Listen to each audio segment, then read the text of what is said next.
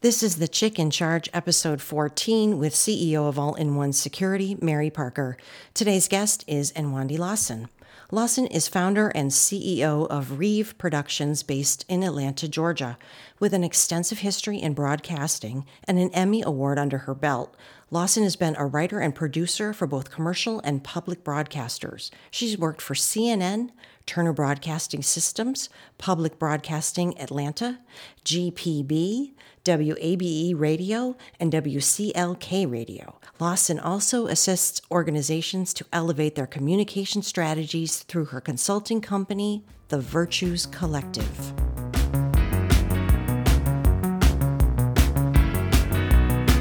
Welcome to The Chick in Charge. All-in-One Security CEO Mary Parker celebrates the success of women in the world of business and in life. Mary's own humble beginnings in rural Mississippi led her to become one of the only African-American females running a multi-million-dollar security firm. She is definitely the chick in charge. Here now is Mary Parker. Hello, hello, hello. I'm Mary Parker, CEO of All-in-One Security, and I'm also the chick in charge, which is why we're here today with the Chick in Charge podcast. I'm excited, and I'm so very excited for our guest, but I'm first going to introduce my lovely co-host, Oh, you're so Sarah nice. Smith, CEO of Solution Road. And Yes. with us today, we have a wonderful guest, Nwandi Lawson. And we're going to hear a little bit more from her. But I want to turn it over to my co-host and just get a few words from you today. A few words. Mary, I'm happy to be here today, and I'm so excited that Nwandi Lawson is here. Before we jumped on the podcast, I told you every time I meet with Nwandi, I feel like I'm not doing enough in the world, and I have to go and make sure something happens, right? Because she's so productive, so smart, extreme. Her equilibrium is just straight on, and my admiration, respect, and interest in everything about Nwandi Lawson has never, ever strayed. So, Excellent. yeah. And Nwandi, we want to make sure that you tell us a little bit about your company and how people can find you online. Absolutely. Well, I have two companies. One's a production company, which is Reve Productions. So I've been Right. working in production for a long time, and sure we'll talk about that later. But I also have a consulting company, so elevating There communications. we go. Not doing enough again. It's called the Virtues Collective, and certainly happy to talk a little bit more about how we work with companies, schools, other organizations to help them to understand that language really does count. It's not semantics, and how we communicate with each other has a lot to do with the bottom line. So we can be found online at www.virtuescollective.com. Fantastic. I'm Fantastic. super glad to be here, and thank you so much for those really, really kind words. Really true. feel that way as well. It's great to be at the table with several chicks in charge. Oh my my God. Yes, we love it. And actually, what we're doing is creating a community of the chicks in charge. It is true. It is true. Because, there are lots of us out here. Absolutely. We just don't get credit in many cases. Mary, what should we do with our director, Port Wilson? Because he's not a chick, but we like him. Of course, we couldn't do a lot of these things without you, as with many other things that our lovely men support us with. Absolutely. And we want to thank you for ensuring that we have everything we need here today. Thank you. Wonderful. Well, we go back to Nwandi Lawson now. Nwandi, do you want to... I'd like to say a little bit about we met at Turner Broadcasting. We did. And Nwandi was so wonderful to me because she hired me when I was 6 months pregnant. And to her credit, I think she really saved my life at that moment. I was working with a really abusive supervisor, and I was 6 months pregnant and trying to grow my career, keep moving ahead, And Nwandi was the person that opened that door for me. So I am, she stands out as one of these amazing people that takes risks and does things for the right reasons. And, we'll never forget it. Never forget her. Well, Sarah, we've been friends for a long time since then. And I have to tell you, it was quite amazing to me as someone who was interviewing people. I was, relatively young in my career. And I believed at that point that the best qualified person would receive the job. And in this case, that was Sarah. So how surprised I was when I hired Sarah, and then those above me came after me with a vengeance and said, she's pregnant. And I had no idea that it was acceptable to discriminate against women who were going to give birth. Wow. And then later on when you had your two beautiful girls, I'm sure that you probably experienced a couple of, looks or maybe some bumps in the road. I would say that, one interesting thing is that by the time I did have my children, I had been running businesses for a few years. Right. So as an entrepreneur, obviously, I wasn't bumping myself. And I also wasn't going to my clients in a position of saying, would you please accept me in my, in this condition of pregnancy? It was saying, well, we're going to continue the project. There you go. Here are my plans. Here's how long I will be away from this project, and here's who's going to fill in while I'm not there. But it was a learning experience that was really started when we were working together. And like I said, to really learn that even in a large corporate environment, it was completely acceptable to discriminate against a pregnant person, even though she was well qualified. Well, and that is a very, very good point. And with a couple of our other guests, we've touched a little bit on the discrimination practices. And certainly during our days, it was, and when I say our days, a few years ago, it was far more prevalent then than it is now. I hope so. I wasn't planning to go down this road, but tell me, what do you see as a great difference between overt discrimination, which we're aware of, and the way it's done now with diversity?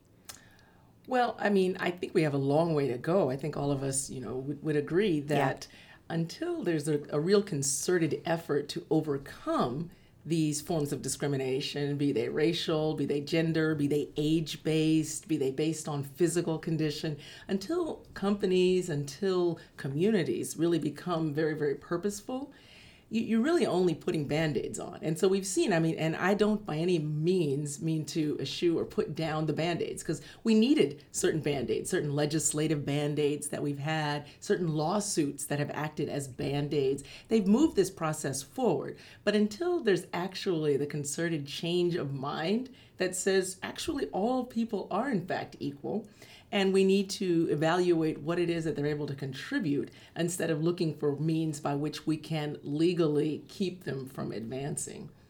Very, very, very good answer. And so as you have taken your course of life on your journey, what piece of advice, what piece of wisdom do you want to share with young women today facing business challenges, be it corporate America or as an entrepreneur? Absolutely. Well, I think, unity has to be the buzzword. You need to be part of a community. So if we're able to observe the environment in which we live in with the lens of detachment, sometimes it's going to become somewhat emotional, but overall, we have to look around and say, this is where we happen to be today. So who is it that I can partner with? Largely, that's going to be perhaps with other female colleagues, but in some cases, I'm hearing wonderful things about people who are finding male mentors, and they're able to actually advance in that way. So it doesn't become gender-based, but really as a young person coming into the workforce, I think you need to look around and say, who is it that I admire? Who is doing things not just at the level of saying that someone has a title, but the way that they carry themselves in the workplace? Do I admire how this person is actually living their life? And can I get to know this person a little bit more? And, generally I advise people, I say, go and ask some questions, because more seasoned employees, managers, vice presidents, they're usually very eager to share some of their own experiences. Right. And if we can form those kind of partnerships and then look forward to the means by which we can also help others who are coming along, I think a lot of these matters that could be seen as somewhat as obstacles, they can really be turned into stepping stones. Fantastic. Well, this is absolutely awesome. And with the Mary Parker Foundation, our tagline is raising other generations. And it's not just a generation of educating students, it is also that of raising generations of entrepreneurs. Yes, of course. Because what we've found is more people start businesses based on what they know and not thinking outside of the box of what do I need to really make this something spectacular. Right. And so through that raising of other generations, we're teaching them to own the space where they're claiming. Right. And it is really, really awesome. You also mentioned being in that environment with men.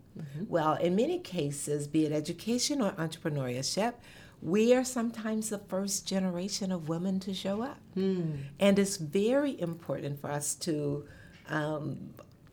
be able to utilize those arts of networking, arts of persuasion, and to realize that we need them as our allies and not necessarily create adversaries along the way. Oh, yeah. There's no adversaries. It's everyone, to me, even in cases where it looks like a crisis.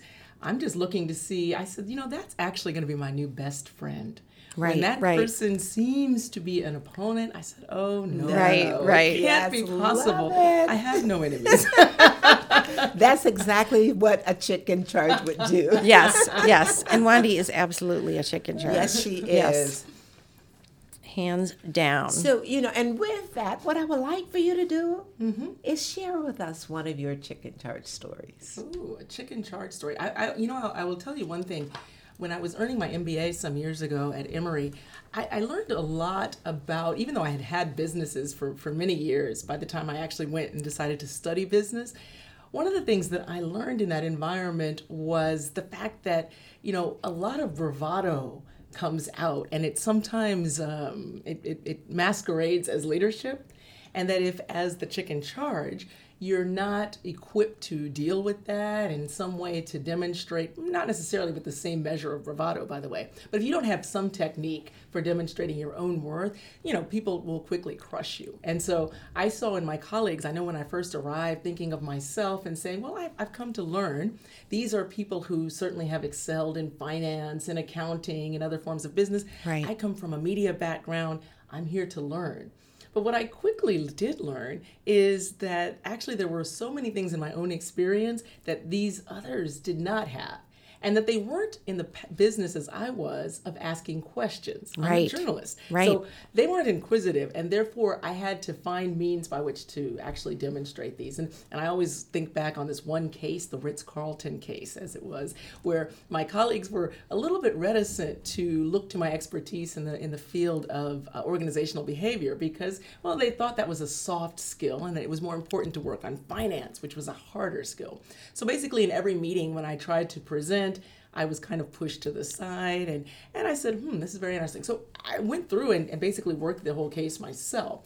Now, I shared it, and very minor changes were made, and we submitted it. Now, here's the frightening part. The professor came in and ripped the class to shreds. He said, this was some of the worst work he had seen. How did you all get into this business school? And I sat there prayerfully. Because if, in fact, I messed up the Ritz-Carlton case, I did it alone. Very scary, right? Because I had taken the real chick in charge lead. Well, lo and behold, my classmate goes to get the presentation, and we had, in fact, gotten the highest score in the group. And to my male colleagues' credit, they did post to the course conference that Nwandi was the lead on this. And that actually shifted the dynamics for my participation in that cohort and was really kind of a pivotal chick in charge moment of just saying, actually showing your sense of being authoritative is not the same as being authoritarian, but it's very important that people do understand you have expertise. Right. Absolutely. Right. Absolutely. Right. And what you did was dispel any myth that you were there because of your gender or your ethnicity. Exactly. Right. Love it. Yep. Absolutely love it. It's so interesting when you talk about soft skills, hard skills. People are the main ingredient in everything we do. So nothing that relates to human behavior or people is a soft skill. Well, we're finally learning that in business, aren't we? I hope so. Businesses I have hope lapsed so. as a result of not recognizing. Can I that ask the you? I human wanted to ask is you a important. question Yes, please. about the Me Too and time out, time's up, or time's up. Hello, Right, thank you. time's up. Yes. Some of the people I've been talking to have been saying that this is a fad. This is going to go away. It is sad when so many things that we see in the news, like the shooting in Parkland, Florida. People wait for things to die down. How would you approach Me Too in order to move it forward, keep it alive, keep it growing, so there isn't this, fad mentality? Yeah, so first, I honor all people who are looking for ways to move social justice matters forward. And certainly the treatment of women is not the least of these social justice matters. Right. I work in media, and as you know, I started my career at CNN. And so I have to say I have not been at all dismayed by this, but I have been delighted that it's coming to the surface because, frankly, 100% of women who have been to work probably can hashtag Me Too. Right. Right? So how Yes. each individual decides to navigate that, I think, is entirely personal, and I respect people's decision. However, as a social justice matter, the treatment of women in the workplace, I don't think it's going to be pushed aside because, in part, we have access to so much media now. It's not that we have to look for a gatekeeper. We don't have to worry about whether CNN or MSNBC or Fox News thinks this is a big story for it to continue. And groups of people are becoming more connected to that idea. So the story doesn't die down just because the news cycle has. You see the students in Parkland. Yeah. They're moving Yes, this they in a are. direction Yes, they that are. it wouldn't were there not access to such social media channels as they have, and that they feel very powerful in using their voices. They're and telling their amazing. story. Yeah. They are absolutely amazing. amazing. And also, the woman who formed the Women's March last year, I had an opportunity to meet her in January. She is absolutely phenomenal. So what we're realizing today is, it's time out for just talking about things. It's not a monumental moment, but we're establishing more movements. Yes. And Right. the unity that you referred to earlier is certainly being displayed in all of these matters. And what needs to build now is the study component. So one of the things that I teach people is about how to learn in organizations, right? So we have to study our challenge, figure out where it is that we can learn about the most current and the innovative ways to address it. Then we have to consult about what action we're going to take. We have to take the action, come back and reflect on the action, right? So I think the piece that will keep this and other social justice movements moving forward is the capacity of people to actually study, though. And that's one that's not well developed because right now they're very excited about something, and if they can tweet it very quickly, they will. Right. But then I'm encouraging, come back and look at what has happened a generation before you, and let's make a plan to take this to the next level. Love. Excellent. I love that. Love that. Yeah. Thank you, Nwandi. That's important. I really wanted to hear your opinion on that. Well, thank you Yeah. for Yeah. asking. That was very, very good. We sent you a list of questions to think about for the podcast today, and one was your answer was quite intriguing to me, and that was about your first job with your dad and his law firm. That's right. Share that with all of us because that was very, very interesting. It's a very funny story because, of course, my father and mother were very, supportive in whatever I wanted to do for the most part. However, there was one class that my father forced me to take, and it was typing. So in 7th grade, I wanted to take home ec. My father said, No. You cook at home. Why would you go to class? And he forced me. Okay, so there I was, and still using a manual typewriter. From friends, you can figure out how old I am. So I went. She's very young and pretty. And thereafter, that next summer, my father employed me in the law office. and typing briefs, changing out pocket parts in the law library at his office. And I remember that I would say, this is just really not fair. How is it that kids are supposed to be at camp, and I did go to some swimming and so forth, but he said, our friends the Lees, this is a Chinese family in our neighborhood. I grew up in California. You see how they run Lee's Kitchen? Everyone in the family contributes to making sure that Lee's Kitchen runs well, and as they grow up, they go to college, and everyone in the family supports them in doing that. So too, we support each other in our businesses at home. So, earlier you mentioned that some people don't have necessarily a role model, but I actually do. Both of my parents are very entrepreneurial, and even my grandparents and so on and so forth. So the notion that people work together as a family and that they work on making sure that one or more businesses are successful, that was something that my father helped me to learn very well, beginning when I was 12 years old working in his law office. That is amazing that you would share that. And, because unlike you, though we came from a background of entrepreneurs, they weren't aware of it. My grandparents weren't aware. Whereas no one was trained to keep the business going. Mm-hmm. Right. Same with my dad. My parents were uneducated. Mm-hmm. However, my mother had that mother wit. Yes. And she spoke up for her children and said to her dad when he introduced the notion of his girls going to the cotton field. Mm-hmm. Our mother was very emphatic, and she says, oh, no, not my girls. Mm-hmm. They will go to school and get an education and choose the career fields they want.